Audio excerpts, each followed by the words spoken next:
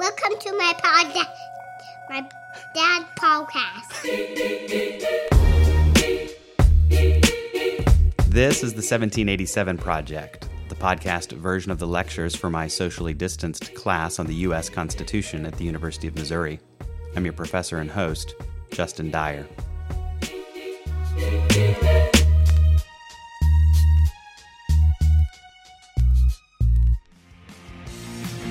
Sorry if we tried too hard to take some power back for ours. The language of oppression will lose through education until the words can't hurt us again. Sorry if you take offense. Silence will not make amends. Your system's all wrong and it won't be long before the kids are singing our song. There's no room for your backwards feelings and backyard dealings. We're never gonna settle, never gonna settle. No, we won't remain silent. No. It's our defining moment. We sing from the heart. That clip was from a band named The Slants, and it was from their album, The Band Who Must Not Be Named. Their band name was the subject of a Supreme Court decision in 2017. It involved a federal statute that banned trademarks that disparage or bring into contempt or disrepute any person, living or dead. And in that case, the Slants had been denied a trademark for their band name. The band's made up of Asian American musicians, and they said they decided to use what was a derogatory term for their band name, something they said they did in order to drain the term of its denigrating force. The Patent and Trademark Office, though, said it disparaged a whole group of people and denied the trademark. In their case, the Supreme Court said the law denying trademarks that disparage other people was an unconstitutional violation of the free speech clause of the First Amendment. It was overbroad, and it would involve the government in discriminating against certain points of view. As Justice Kennedy's concurring opinion in the case explained, with few narrow exceptions, a fundamental principle of the First Amendment is that the government may not punish or suppress speech based on disapproval of the ideas or perspectives the speech conveys. The government was saying, in essence, we find that message offensive.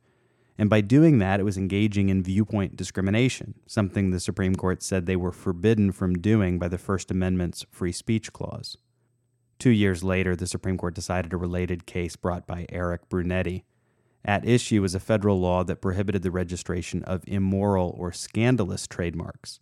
Brunetti was trying to register a trademark for his clothing brand, FUCT, which Justice Kagan noted could also be read as the past participle form of a well-known word of profanity. And that common perception, Kagan commented, caused difficulties for Brunetti when he tried to register his mark with the U.S. Patent and Trade Office. Brunetti's case is a little different than the case about the derogatory band name. It isn't about disparagement of other people. The claim, rather, is if those letters are pronounced as a word rather than as individual letters, then it would be phonetically identical to a word of profanity. And that would be immoral or scandalous to have as a trademark, according to the Trademark Office. In this case, the Supreme Court threw out the ban on immoral or scandalous trademarks, along with the ban on disparaging trademarks as overbroad.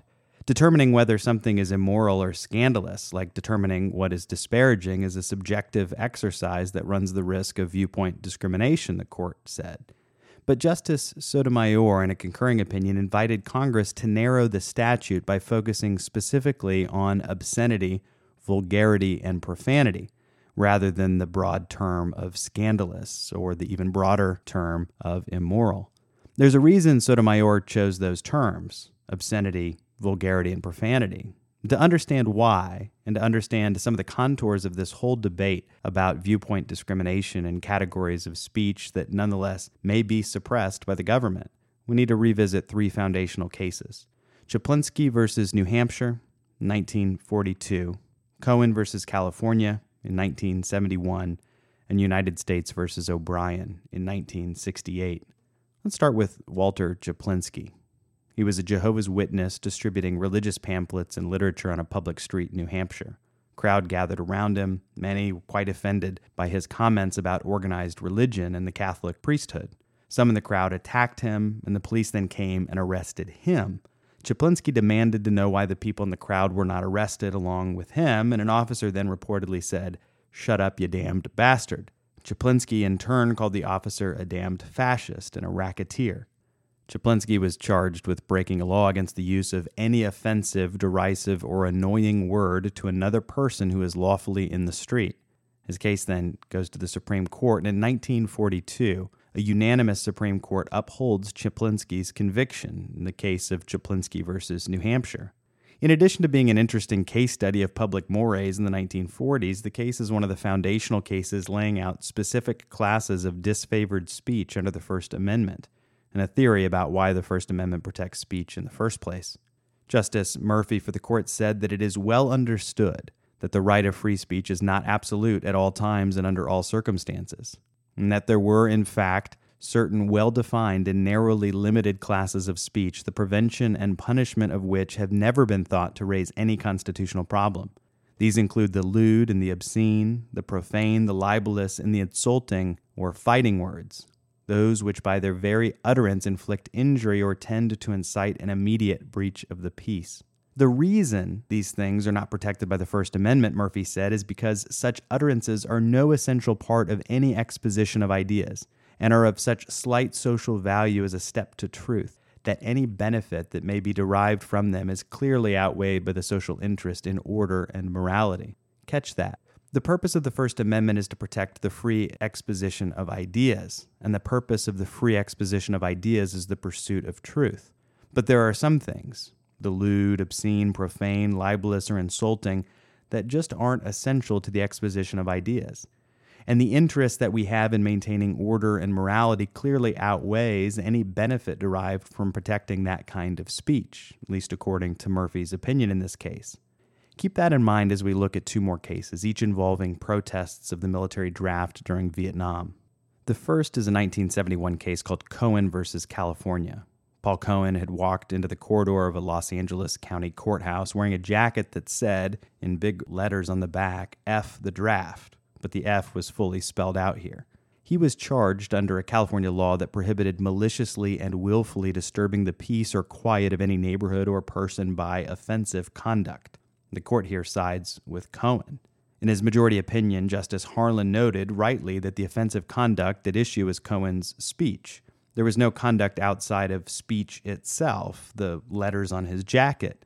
And then Harlan said this, "At least so long as there is no showing of an intent to incite disobedience to or disruption of the draft." You remember that line of cases starting with Schenck versus United States in 1919 that we discussed. Cohen could not, consistently with the First and 14th Amendments, be punished for asserting the evident position on the inutility or immorality of the draft his jacket reflected. But then Harlan noted that this does not end the inquiry, of course, for the First and 14th Amendments have never been thought to give absolute protection to every individual to speak whenever or wherever he pleases, or to use any form of address in any circumstances that he chooses. And then he goes on to both recount the categories of disfavored speech from Chaplinsky and narrow their application in significant ways. This isn't a case of lewdness or obscenity, he says. Obscenity must be in some significant way erotic, and this just wasn't the case. It wasn't a case of fighting words. These weren't personally abusive epithets likely to provoke a public disturbance. The real question, he said, was whether the states, acting as guardians of public morality, may properly remove this offensive word from the public vocabulary. And yet Harlan asks, how is one to distinguish this from any other offensive word? Certainly the state has no right to cleanse public debate to the point where it is grammatically palatable to the most squeamish among us. Yet no readily ascertainable general principle exists for stopping short of that result were we to affirm the judgment below. For while the particular four-letter word being litigated here is perhaps more distasteful than most others of its genre, it is nevertheless often true that one man's vulgarity is another's lyric. Indeed, it is largely because government officials cannot make principal distinctions in this area that the Constitution leaves matters of taste and style so largely to the individual. Note the subtle but important difference in approach between this case and Chaplinsky. In Chaplinsky, Justice Murphy said that the point of free speech was to protect the exposition of ideas, and the point of the exposition of ideas was the pursuit of truth. Some things just didn't contribute to that pursuit, profanity, obscenity, libel, personal epithets, for example. So they weren't part of the freedom of speech protected by the First Amendment. In Cohen, Justice Harlan says that the question of which words give offense is largely a matter of taste and style. One man's vulgarity is another man's lyric. But I don't think Harlan actually meant that. He didn't, after all, repeat the word that was on Cohen's jacket. Instead, he referred to it as a particular four-letter word. We all kind of know there are certain words that in our culture give offense. If I asked you to come up with a list of words that you think would give offense if written on the back of a jacket in a courtroom or perhaps in a classroom, I'm sure you could come up with a few. We aren't complete relativists about these things. But Harlan perhaps gives a better reason for the court's decision later in his opinion when he says that we cannot indulge the facile assumption that one can forbid particular words without also running a substantial risk of suppressing ideas in the process. In George Orwell's 1984, one way the government exercised totalitarian control was by reducing the number of words that were available to communicate ideas. Without certain words, one couldn't communicate certain things. This truncated vocabulary was called newspeak. At the end of the day, I think Harlan was worried about something like that, about the dangers of allowing the government to censor speech, that doing so would run the risk of suppressing ideas. Now, does that mean that you should be able to go into a courthouse with F the draft on your jacket? Couldn't you communicate your disdain for the military draft in different language? Do you need that word to communicate those ideas? Cohen could have presumably offered a withering critique of the U.S. policy in Vietnam without ever uttering the F word. But sometimes people use profanity to emphasize certain things. Those bad words can serve as tools of persuasion, not as appeals to logic or reason, but as appeals to emotion. Pathos instead of logos, for those of you who have studied rhetoric. And in fact, persuasion might come through actions or demonstrations rather than logical argumentation. That's how David O'Brien intended to protest the draft just a few years before Cohen. He went up to the South Boston courthouse and burned his draft card on the courthouse steps, and for that he was arrested by the FBI and convicted of violating a federal statute which forbade forging, altering, knowingly destroying, mutilating, or in any manner changing one's selective service certificate, what we call a draft card. The Supreme Court upheld O'Brien's conviction. And here's what's important about that case and how it squares with Cohen versus California. In O'Brien, the Supreme Court acknowledged that actions can communicate, that this was an example of symbolic speech and that he intended to express an idea when he burned his draft card. Then the court laid out a test, as the court often does. They said when the government has an important or substantial interest that is unrelated to the suppression of ideas, in this case protecting the integrity of the military draft, and when the incidental restriction on speech is essential to further that interest, in this case the prohibition on destroying your draft card was essential to that policy, then the policy can stand. The important distinction here is between the government's interest in the suppression of speech. As the court starts approaching these things in the 1960s and 1970s, the government couldn't make it a crime simply to express opposition to the draft. O'Brien has a right to express that idea, but he doesn't have a right to express that idea in any manner he wants. He can't express that idea by violating a government policy against the destruction of property, in this case his draft card, that's essential to a government program. These principles are hard. There are always cases that challenge how we think about them. And so on Thursday this week, we'll talk about a few specific examples that might challenge how we think about free speech and about those categories of disfavored speech that we get from Chaplinsky.